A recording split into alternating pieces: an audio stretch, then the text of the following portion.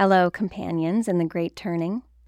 In today's episode of Turning Season podcast, I speak with Gwyneth Jones, a Work That Reconnects facilitator, deep adaptation coach, writer, and gardener based in Wales in the UK. Her work is focused on how the climate crisis shows up for us internally and collectively, on how we process and adapt to rapid changes in our world, and how we can start to reimagine a world that celebrates justice and life. One reason she and I connected is that she also hosts and produces a video interview series called The Story Anew, where she is speaking to people from all around the world who are taking part in the Great Turning. You're listening to Turning Season podcast, your regular dose of active hope, bringing you news and deep conversations about our adventure toward a life-honoring, life-sustaining way of being human on Earth. This show is for every one of you who's awake to our multiple crises, feels your love for life on Earth, and chooses to participate in cultivating ways of life we can believe in, making a life-honoring present, even in the face of an uncertain future. I'm your host, Leilani Navar. I'm a facilitator of the Work That Reconnects, an acupuncturist and dream worker, and a believer in the power of conversation. This podcast is one way the Great Turning happens through me. Welcome and thank you for being here. I loved hearing Gwyneth's take in this conversation on what's happening right now, especially getting into what she's noticed from actually connecting with people from around the world, not just reading about other locations in the news. And hearing how her work is influenced by deep adaptation, which I'll describe a bit more in a moment, on being a coach or a therapist who takes societal issues into account, and what it means to Gwyneth personally and as a coach for people to find their purpose or their thing or the thing they're doing at the moment, and even that tension some of us can feel between the things we do to pay the bills and the things we do because it fulfills our hearts or serves the web of life, and how they can overlap, as they do in her teaching the Welsh language and helping keep it alive. Before you hear our conversation, you might like a very brief overview of deep adaptation and the 4 R's, which you'll hear her mention. It's not the main subject of our conversation, but for anyone who's not familiar with this concept, the community and what's become a movement around deep adaptation, I want you to know what it is when we get there. Deep Adaptation was the title of a paper by Jem Bendell, published in 2018, and very unusually for an academic paper, it went viral. Also, very unusually, it includes in it resources for psychological support for readers because it aims to take a very sober look at our ecological predicament, a predicament being different from a problem or a crisis because we can't simply solve it or get through it. This sober look really puts the whole idea of sustainability into question, and instead we're invited to focus on how we want to relate to societal collapse or breakdown, which they define as the ending of modern ways of sustaining human life, how we do food, shelter, safety, pleasure, identity, meaning, and also our institutions and our social structures. So different people in different places in the world experience this kind of breakdown as likely, inevitable, or already happening. Jem Bendell and the deep adaptation community continue to live into the mission to embody and enable loving responses to our predicament. So they're taking on questions of how we understand and prepare for and live with this kind of disruption in as loving a way as possible. A lot of deep adaptation conversations revolve around the 4 R's, which are resilience, relinquishment, restoration, and reconciliation. Each one asks a question. Resilience asks, what do we most value that we want to keep, and how do we keep that? Relinquishment asks, what do we need to let go of so as not to make matters worse? Restoration asks, what could we bring back to help us with these times? And reconciliation asks, with what and whom shall we make peace as we awaken to our mutual mortality? So if this is new for you, I will include a link in the show notes at turningseason.com/episode 25 to the Deep Adaptation Forum, where you can explore this community further if that would serve you. I know that I went through some painful emotions and very difficult thoughts when I read Deep Adaptation earlier this year. I knew Joanna Macy had found it important, so I wanted to read it. And after I did, I reached out to the Facilitators Development Group at the School for the Great Turning to discuss it together, to share the processing. Relating to everything that Jem Bendell talks about together as a community was really what made me feel like my feelings were not bottomless. And I even went through that Work That Reconnects process with it. Went around the spiral, moving through the phase we call honoring our pain, and then, as happens if we fully enter the process, came to perceive in new ways, and then found my way to go forth. So I encourage you to seek community around all of this if you feel drawn to do that. Gwyneth works as a coach with people who are just realizing the scope of our predicament.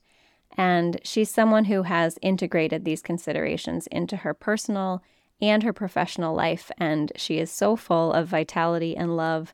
I'm really happy to be connected with her as we all meet these times together. So let's get to the conversation. Welcome, Gwyneth. Thank you so much for joining me today.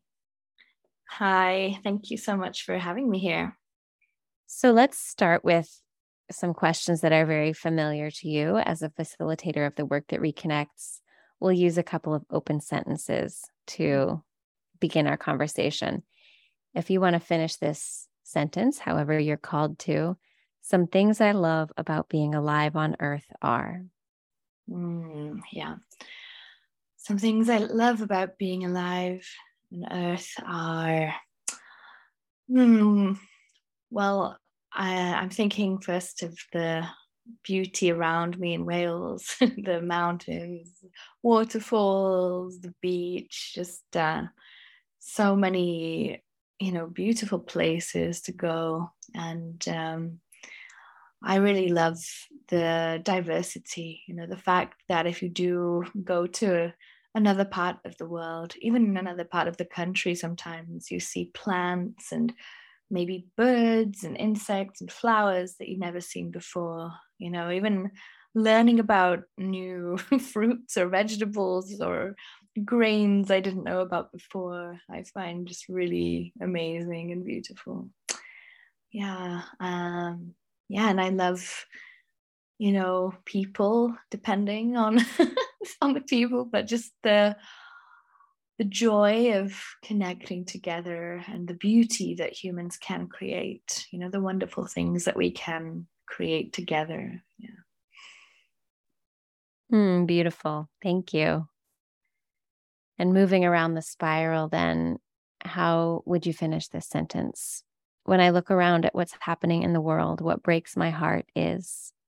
Yeah, it's very, very relevant. I mean, right now, I've just been reading about what's happening in the UK, in my country, and what breaks my heart is, this political, I think, takeover from people who are so far right in their economics that have no empathy for anything, for people, for the earth, for the natural world, and they want to bring back fracking. They want to take away all these hard-won environmental protections, and it makes me sick, honestly. This is my land. This is where I grew up. The thought of it being poisoned and violated, it really is a part of me, right? It really hurts, and just that's what breaks my heart globally. Just the lack of care, the lack of empathy, the greed, the way that there are people who can just see nothing but, the dollar signs in their eyes, the just ways that humans can be cruel and horrible to each other. And that's what breaks my heart the most. And yeah, all of it, of course, that's what draws me to this work. I am very deeply affected by what's happening in our world myself. Mm-hmm. Yeah, I'm with you. Thank you. Yeah. So I'll name the three stories of our time for listeners. I know you're familiar with these. And then, given what you've just said and what you're doing around deep adaptation as a sort of orientation, I'd like to hear what you have to say about the three stories right now. So the three stories of our time being, we can have different perceptions of what's going on in the world. And one story that people might think is the story is business as usual. We can basically carry on the way we have been and make more money and build our society, and kind of a progress narrative, and get ahead, advance your career, this kind of business as usual thinking. And then another story, which seems to be gaining a lot of traction, is the great unraveling, that everything is falling apart, and the social crises and the environmental crises are signs of the unraveling of our web of life. And then there's a third story, that this is the time of the great turning, the time that we shift into a life-honoring, life-sustaining society. And all three stories are playing out, and people are living into each of them in different ways. I've been reading about deep adaptation and listening to some of those dialogues, and I'm curious where you find yourself in these three stories, or how you would even describe maybe the story of deep adaptation as yet another way of looking at what's going on. But where do you find yourself right now? Yeah, well, it's hard to choose one in a way, because you know what I mean. They all are playing out at the same time, and I see all of them, in the same moment on the same day. I mean, I see, yeah, people clinging on desperately to business as usual, right? Like right now, as I speak, the British pound kind of tanked yesterday after our new government's new announcements about what they were doing with the budget. And now we see people scrambling, trying to, I think, plug the holes. I feel like that's the metaphor I see in my mind, is there are these bigger and bigger holes in the boat, and people are just desperately trying to throw the water out to keep things going. And so, in that too, I see the great unraveling, and especially I'm noticing more and more people in my life who didn't pay attention a few years ago, even maybe a couple of years ago. They wouldn't have engaged with a conversation about, climate collapse or any kind of collapse. But now they're realizing how bad things are, and they're freaking out, of course, right? Because it's a surprise for people who have tried to keep it at arm's length for so long. Um, so I feel like that's part of the unraveling, is where no one can deny it anymore, except maybe a very small percentage of people who are privileged enough to kind of hide in business as usual. So I see those very strongly, and I think deep adaptation definitely sees the great unraveling as maybe the strongest story. But the difference is perhaps that deep adaptation tries to be realistic, I think, about where we are. And, it's great that we see more and more people, including governments, talking about sustainability and reaching net zero. But I think a lot of us are very cynical about how quickly that can happen, and will it be enough, and will it really happen, or is it all just talk and greenwashing? So one of the narratives in deep adaptation has been, how do we take a really realistic look at where we are, and how do we adapt? And that's not just about, how do we preserve our comfort? It's a big criticism of it. It's also, how do we emotionally, spiritually, how do we adapt to this new reality? Like, how do we shed the programming, that we've been given about how the world works and what we should expect from life, and how do we transition into something new. So, I see that as part of the great turning, kind of shedding the old skins, birthing something new out of the ashes of the old. So where do I see the great turning now? Well, I just moved back to Wales, actually. So I've been in Prague in the Czech Republic for the last 6 years. And I feel there's a very big difference now in the UK from when I last lived here. And it might not be immediately obvious when you look at our news, but I just noticed so many groups popping up of people who want to, make a difference in terms of climate change, in terms of permaculture, community gardens, people teaching others how to forage, how to, relearn these ancient skills. There's like a huge, I don't know, resurgence of interest in learning like blacksmithing, for example. And there are repair cafes all over North Wales now. You can just take things to be repaired.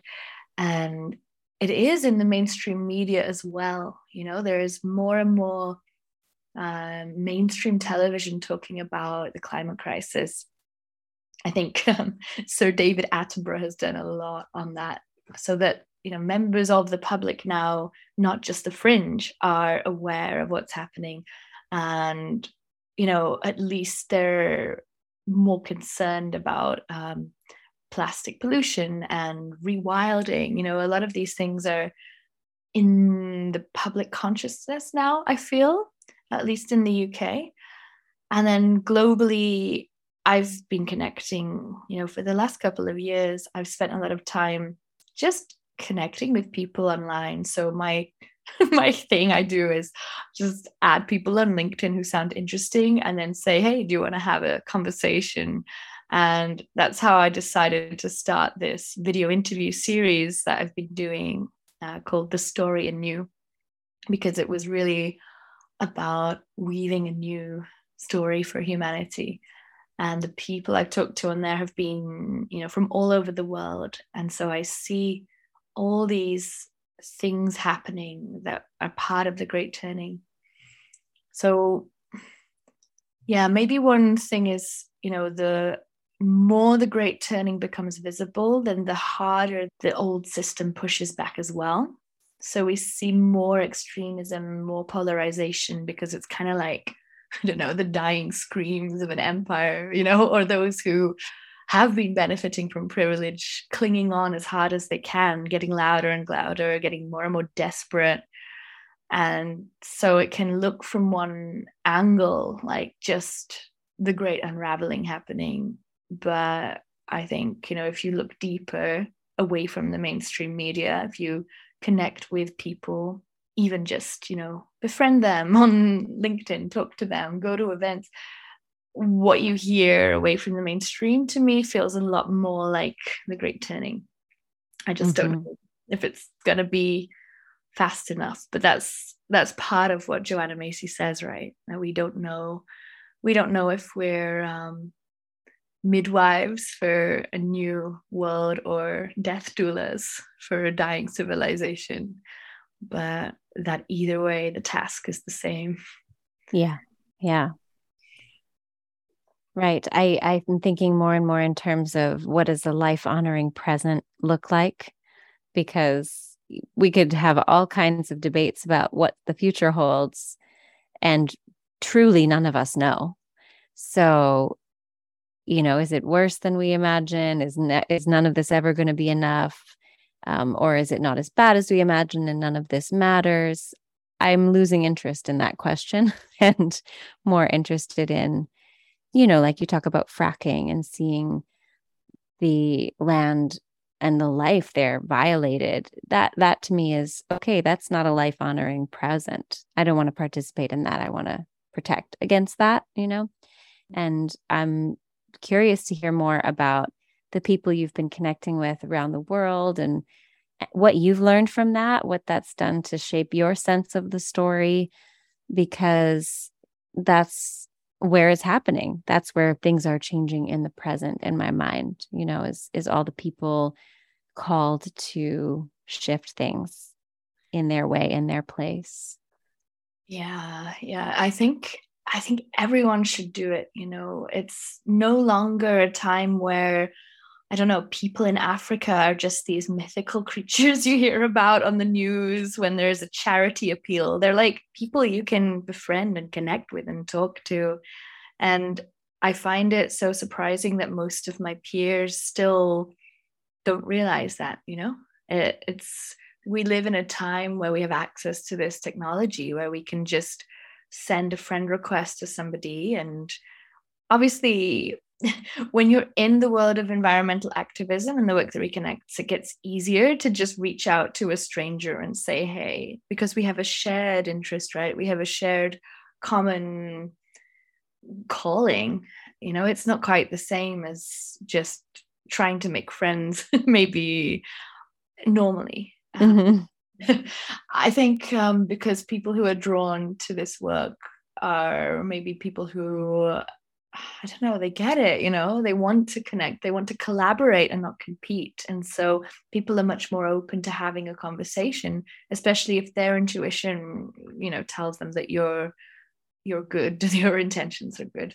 So yeah, some of the people I've spoken to, well, I've spoken to people in the Democratic Republic of the Congo and Kenya and Trinidad and Tobago and the Philippines and Brazil and a few countries in Europe too. But I really tried to make it not, focused on white global north people, because I've found a few podcasts and video series that are about regeneration or about sustainability, and it's so centered around anglophone white people, often males. And there are some really cool guys in the space that I do want to talk to as well, but I really tried to reach out to lesser known people who are doing amazing work all over the world.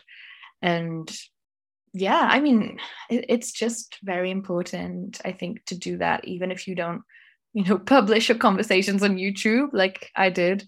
I thought it might be interesting for other people to sort of watch them, but I also do it outside of that. And especially during the pandemic, it was great. I kind of remembered the power of the internet for connecting with people all over the world. So one thing that I found really amazing from some of these conversations was the conversation about the rise of the feminine, we can call it that. Yeah, and some people talk about it as more of a return to indigenous ways of knowing and being in the world, moving away from this kind of masculine energy, and these words are not to be conflated with biological sex or gender, right? It's more about the yin yang kind of energy. But I think people will resonate when I say we live in a very masculine energy world of doing and achieving and growing and, measuring our time, right, by the second. And there's more of a kind of reawakening of the other side as well, the empathic, the caring, but also the being, the intuitive. And whether you call that left and right hemisphere in the brain, or you call it masculine, feminine, or east and west, there's a lot of labels for what I think is the same phenomenon. People all over the world I spoke to were kind of feeling like this feminine is rising again as a kind of counterbalance, right? Because we've been really out of balance, and that's how we've ended up poisoning our planet and poisoning our own bodies, like literally, right? We have microplastics in our blood now, but also on a spiritual sense, if you believe in the soul or not, I think we're sick, like spiritually sick. We're dealing with generations and generations of trauma, right? Whether we were the victims or the perpetrators, that trauma like lives in us. And I think I just feel like something huge is happening and changing, and I think I think having the internet is a massive part of that, right? Because isn't it just mind-blowing that we even have this technology? It is. Yeah. Yeah. Yeah, I completely agree. I think that whatever else is happening right now, isn't it amazing how quickly we can share knowledge and make a connection and have a conversation over such great distance? There's something unique and precious about our time for that alone. So I love what you're doing. I love that you have grabbed hold of that and said, I'm going to just talk to people from all over the world. Yeah. Yeah. Okay. Right? It's so simple, but it can be so powerful. And just having a conversation with somebody from a completely different background and just seeing, it sounds so cliche, but like seeing what you have in common with them, sharing a common humanity with them. And yeah, I think if everyone did that, that would be very, very powerful towards healing division and tribalism and all of the prejudice people have. But, unfortunately, I think a lot of people, I don't know, they kind of have this view that people in other parts of the world are just people they see on the news or on TV. But it's like, they you can talk to them. A lot of them speak English as well, of course, and they've got pretty good internet connection. Even out in Congo now, you can have a video call. It's yeah. So something I recommend. But on the other hand, of course, your intentions have to be good. You can't, it can't be a sort of extractivist approach of taking up someone's time and expecting them to educate you, right? That's not what it's about, because we've seen a lot of that also coming up problematically in the last few years with more awareness around racism. And a lot of people kind of think, oh, okay, I need to make a friend in Africa who can teach me how to be. And that's definitely not the energy to take into it either. Yeah. So, I didn't have any huge ambitions with that podcast. I didn't really promote it much. I sometimes find some of the videos have a few hundred views, which is really great, and others don't have many at all. But I sort of trust that people will find it, and also my guests will share it with their own communities, of course. Yeah. Although, to be honest, that's also a kind of energy management thing, because I just haven't really found a lot of energy and time to go around promoting that.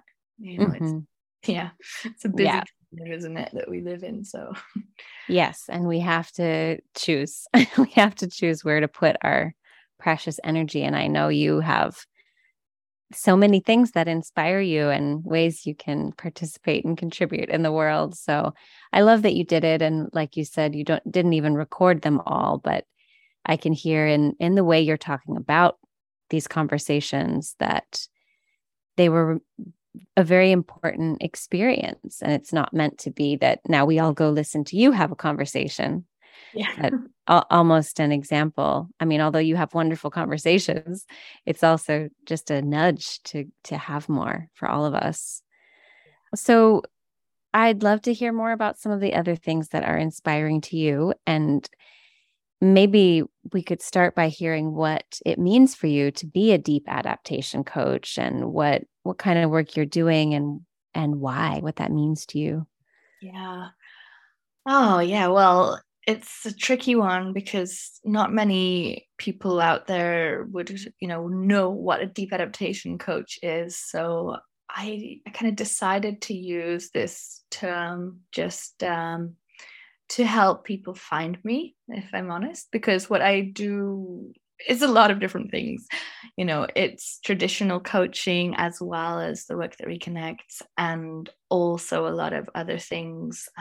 So how it differs from traditional coaching is, we're not focused on achievement or necessarily even improvement, right? It depends how you define that. But the way I've been trained to coach, is that you need to make sure you end sessions with kind of goals, things for the client to do, takeaways, Whereas deep adaptation coaching can be a lot more just being present with what's there. In essence, a lot of it is holding space for what's there. And if the client wants to focus on something, for example, a practical side of deep adaptation, right? Like if they've been thinking about how to become less dependent on the financial system, or they want to learn some survival skills, or they want to build a community, then I'd use, let's say, traditional coaching techniques and questions to help them figure that out, right? So that's where it can come in from a traditional coaching side. At the same time, a lot of deep adaptation is about the emotional and the spiritual. So, I actually use a lot of the work that reconnects, as well as some of the key deep adaptation questions. There are the 4 R's. Basically, it's sort of, what are you willing to give up? What do you want to cling on to? So it's coaching through the lens of collapse awareness, through a realistic look at where we are in the world and what is realistic. So I don't think a normal coach is going to ask you how your plans fit in with the idea of the financial markets collapsing, or, ecological collapse, for example, right? Or bring in how your actions impact the environment or your community.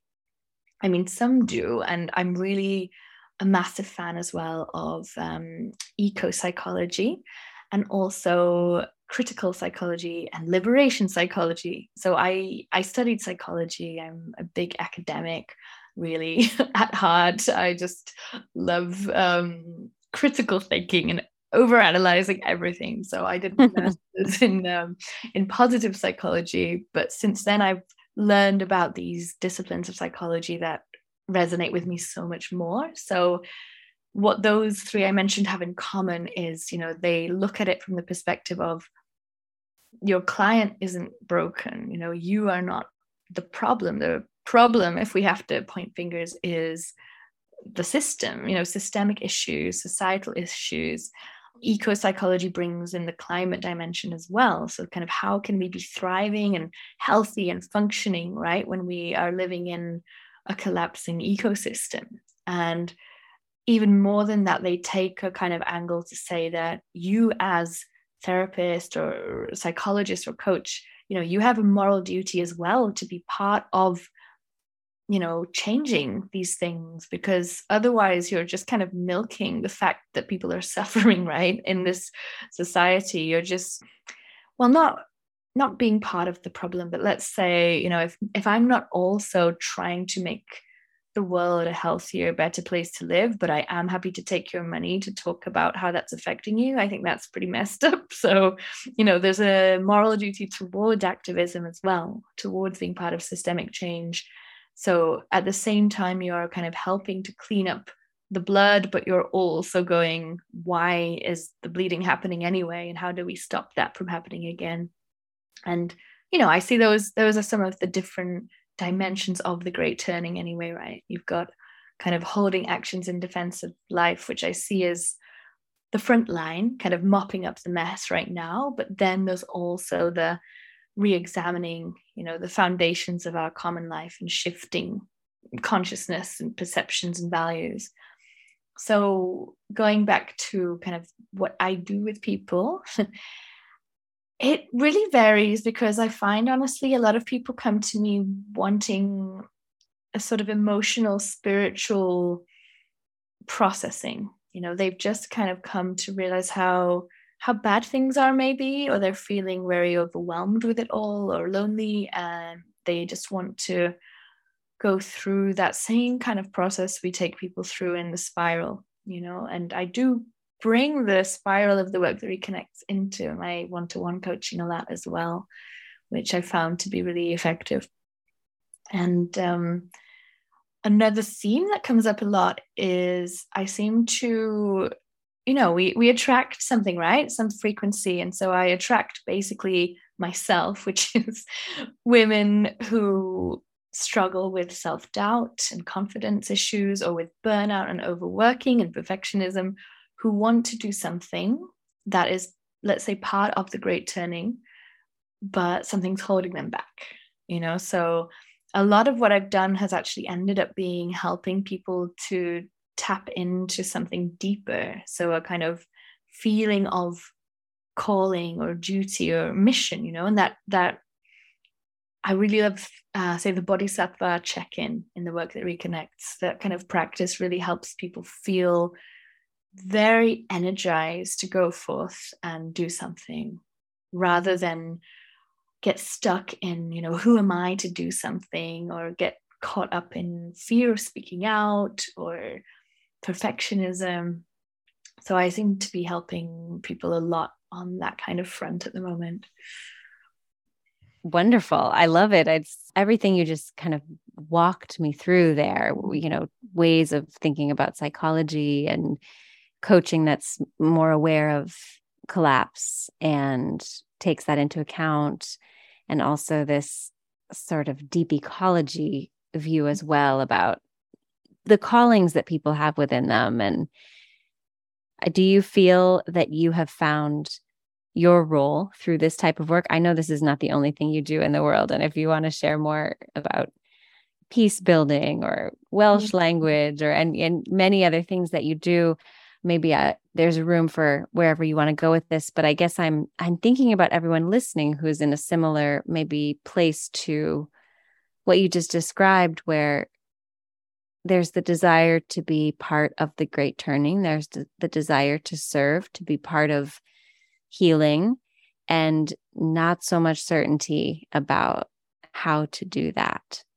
So I'm wondering if you feel like in this coaching work or in other ways as well, if you feel like, yeah, I think I know what I'm doing here. I think I'm in line with that sense of calling and purpose for myself.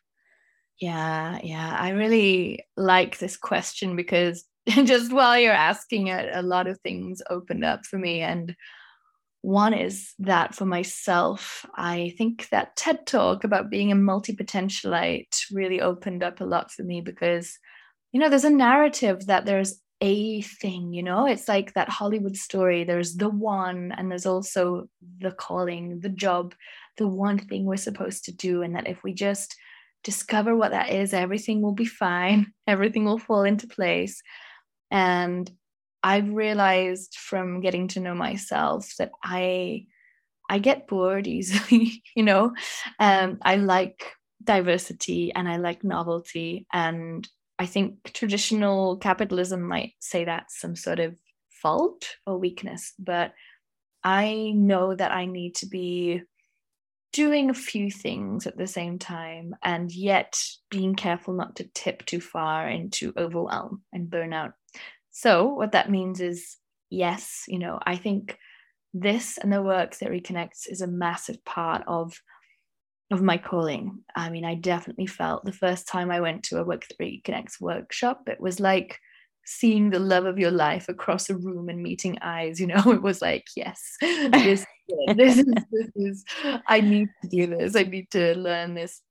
And I knew it earlier. I even came across the term, the Work That Reconnects, about 5 or 6 years before that, because I was researching nature connection. So actually for my master's thesis, looking at nature connection and well-being. And then I heard about it then, and something in me told me, yes, this, and it came back again later on. And yeah, and at the same time, I imagine if I was only doing that, I know that there would be other parts of me that would get restless. So there's a part of me that loves to write and research, and there's a part of me that really wants to be working as part of a team towards something, so that can be with activism, that can be getting involved with projects.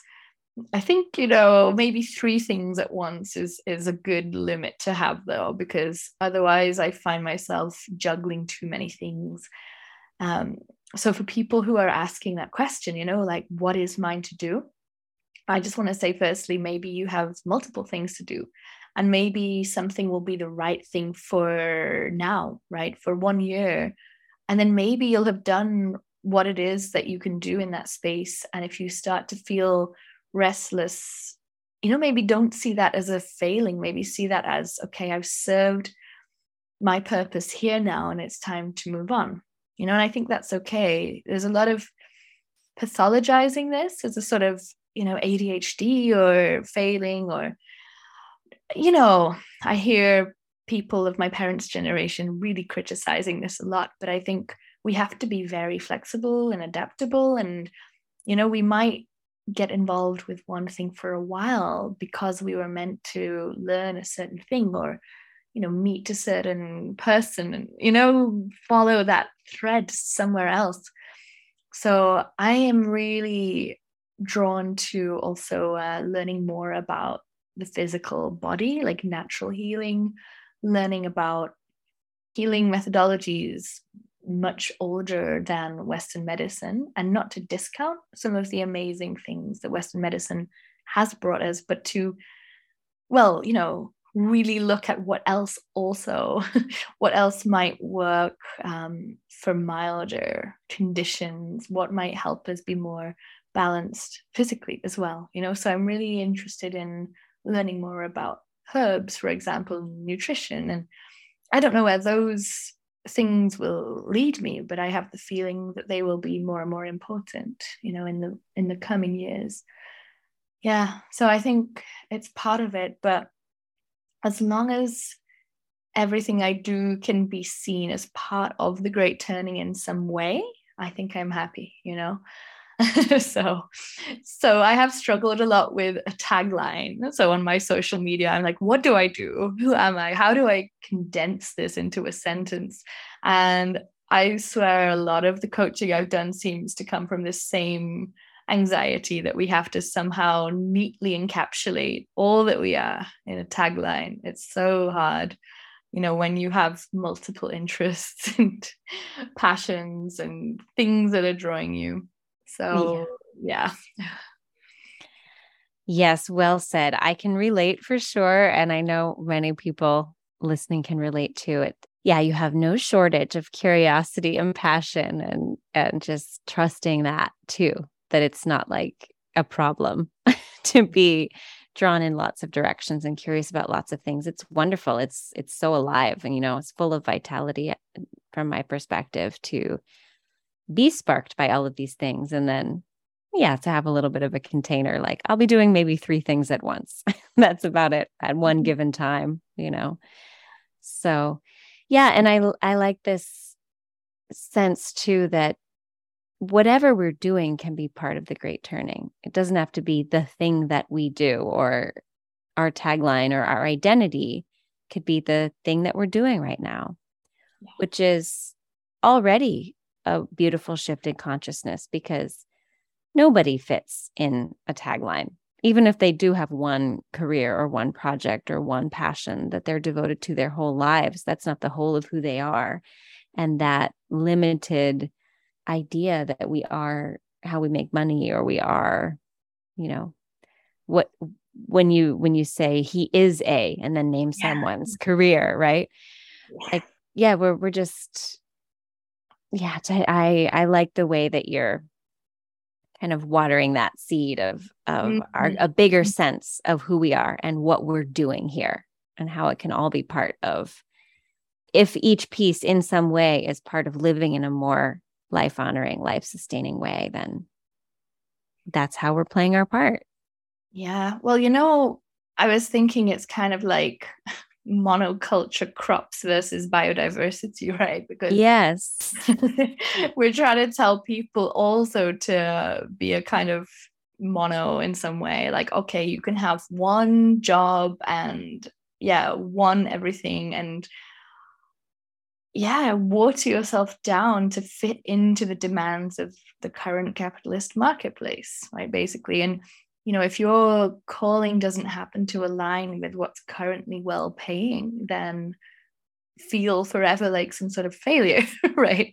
I wrote an article about this a while back, actually, about common myths about meaning and purpose. And I was just kind of going into this. I was like jumping off of another article I'd read talking about the Hollywood myths about purpose. And it's kind of around that idea that there is one thing for you, that one thing happens to align with the current market demands, and when you find that thing, everything will be fine and you won't have to hustle or worry again. There's so much programming around this kind of thing. So yeah, I think it's part of decolonizing the mind, really, to question these programs and assumptions we've been given about, who we are, and the limitations that we set on ourselves come from that a lot. Hearing you say that this is another part of decolonizing reminds me that one of the many things I wanted to ask you about was when you mentioned teaching Welsh language as a piece of decolonization, the much bigger idea and process, of course, of decolonization. Is there anything more you want to say about that? Yeah, I've been teaching Welsh for a few years. It just kind of came to me. People kept asking me because I grew up in Wales. I speak fluent Welsh, and I was teaching English actually for a while. I still do sometimes. And yeah, so people kept asking me to teach Welsh. And I think I just realized one day that, hey, this isn't so far from my other aims. This is kind of a method of decolonization because, my great grandparents wouldn't have spoken any English. Yeah, they've just spoken Welsh. And then they were forced to speak English in schools. I think it's very reminiscent for a lot of people. They were, physically punished for speaking Welsh at school. They were forced to just speak English. So now the result is that I don't think you'll really find many Welsh people who don't speak English, right? It's almost impossible to survive without it. There are people I know growing up who don't feel very confident speaking English. They did it at school because they had to, and then they just never spoke it again. And yet only, I think around 20% of people in Wales actually speak Welsh. So I see it as a kind of part of decolonization, to reclaim this language. And at the same time, that's the language I can offer, right? I don't speak any other languages, so that is why it's Welsh. But it's interesting because I also have people who come to my workshops through Work That Reconnects who live in the States or Canada, and they trace their heritage back in some way to Welsh or Irish or Scottish. So I think there's also this kind of spiritual hunger people have to reconnect with their roots, and this is coming up more and more now, I think, especially as, white settlers, in the North Americas feel that lack of kind of roots and identity and their own indigeneity.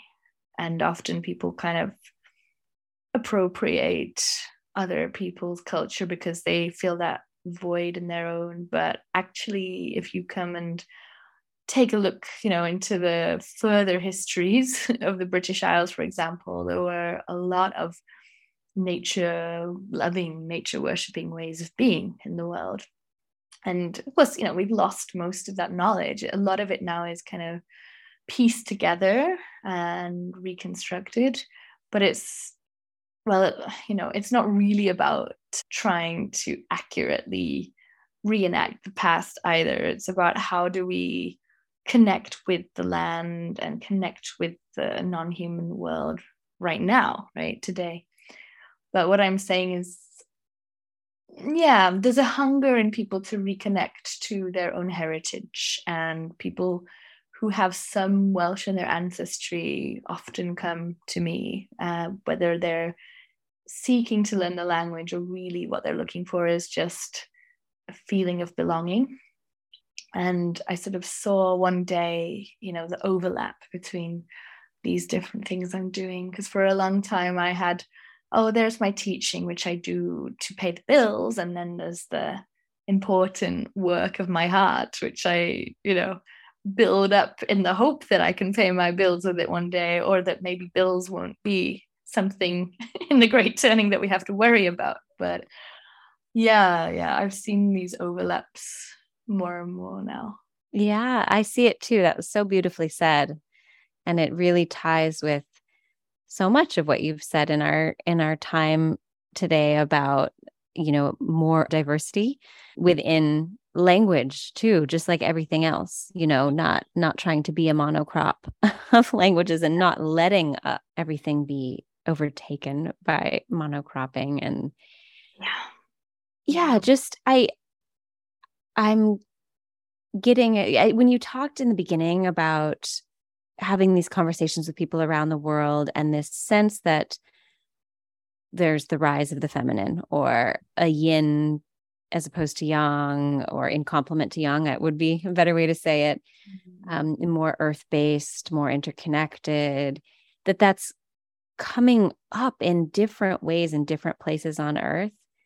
If we are looking at this in a deep ecology kind of way, that we're each of us is a cell in this bigger body of earth, to notice what is sprouting around the world, is very, very important and very helpful to see. None of us can see the whole picture. I'm just one little cell over here. I have the internet, but I can't see everything everywhere. So learning from, what other people see from their own perspective, for me, that really ties to keeping languages alive, because there were things that were seen that were in a whole worldview and a whole way of relating to life that arose in each language. Yeah. I mean, even, between English and Welsh, I can say there isn't a word in Welsh that means it. Everything is he or she, even, every creature, tree, the weather, there isn't this neutral word, whereas English brings in this way to, distance and dehumanize and objectify. And just, that's a little example of how, language does shape thought, maybe not as much as some theorists like to say, but it definitely shapes the way we see the world, right? So yeah, I think absolutely. I mean, anyone who speaks more than one language can probably tell you that they feel slightly different when they speak each language, right? It's almost like a different personality comes out. Yeah. I think that's very common. I've heard many people say that. So like I've never learned another language well enough to truly say, but I have had basic conversational proficiency in Czech and Japanese, and I felt like some other personalities were slowly starting to form in there, Yeah.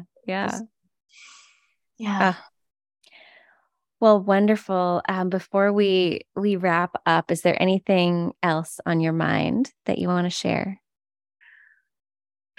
Yeah, I'd really encourage people, if they haven't already, to get involved with the Works That Reconnects, to try and attend at least an introductory workshop, or to read Joanna Macy, or if not that, then just to step out and connect, with the non-human world a little bit more. So it doesn't have to mean that you go into a pristine forest, because of course, many people don't have that access and that privilege, but it might mean even that you spend some time just with an animal, or just with a small plant, anything.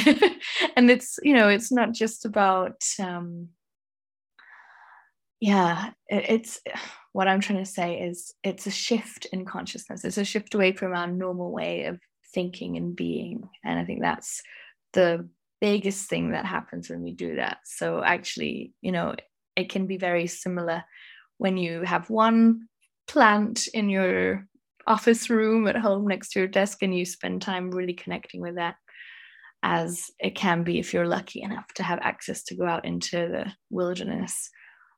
Saying that, I think, it should be a right for everyone to have access to these untouched nature spaces. But I think we're a long way off making that a reality. But I think we really need to fight for everyone to have access to those things as well. I can just keep talking forever, so it's better if I just there. Right. Well, I love that. Thank you for that good invitation and sort of prompt for us to reconnect, the work that reconnects, and just going out and reconnecting. or staying in and reconnecting with what else is alive around us and with us. So if people want to find you online, connect with you about coaching or Welsh or read your writing, where should they go? Yeah, you can come. So my website is gwynethjones.coach, or I'm on Instagram. It's gwynethjones.connectioncoach. I'm on LinkedIn. I mean, yeah, I'm everywhere, but those are the best ones, I think, to connect with me on. Yeah, my email is connect@gwynethjones.coach as well. So yeah, get in touch. Okay, perfect. And I'll make all of that easy and put links in the show notes so people can find you. Thank you so much, Gwyneth, for the conversation today. Thank you. And thank you so much for listening. Come to the show notes at turningseason.com/episode 25 for links to connect with Gwyneth, the Deep Adaptation Forum, the TED Talk Gwyneth mentions, and to leave a comment on what you thought of this episode. You can also sign up there to receive emails when new podcast episodes are released and get updates from me on opportunities to do the work that reconnects with me and other facilitators. I got to participate in an in-person facilitators immersion last month, and it was one of the most impactful experiences of my life. So good. I'm excited to have Healing Season coming up in January, where I weave the work that reconnects with wisdom from Chinese medicine for a journey around personal health and collective well-being. And I've recently reorganized the program a little bit and made the price much more accessible and made it possible for more people to join. So if you've checked that out before, have a look again. I also have coming up in the new year a DreamWork and Deep Ecology program that I'll be co-facilitating and an online book group. So sign up for emails. I won't bug you. I only send them out twice a month, and you'll stay in the loop about all of this. I'll be back with a new episode on the new moon. Until then, thank you again for listening and for all the ways you play your part.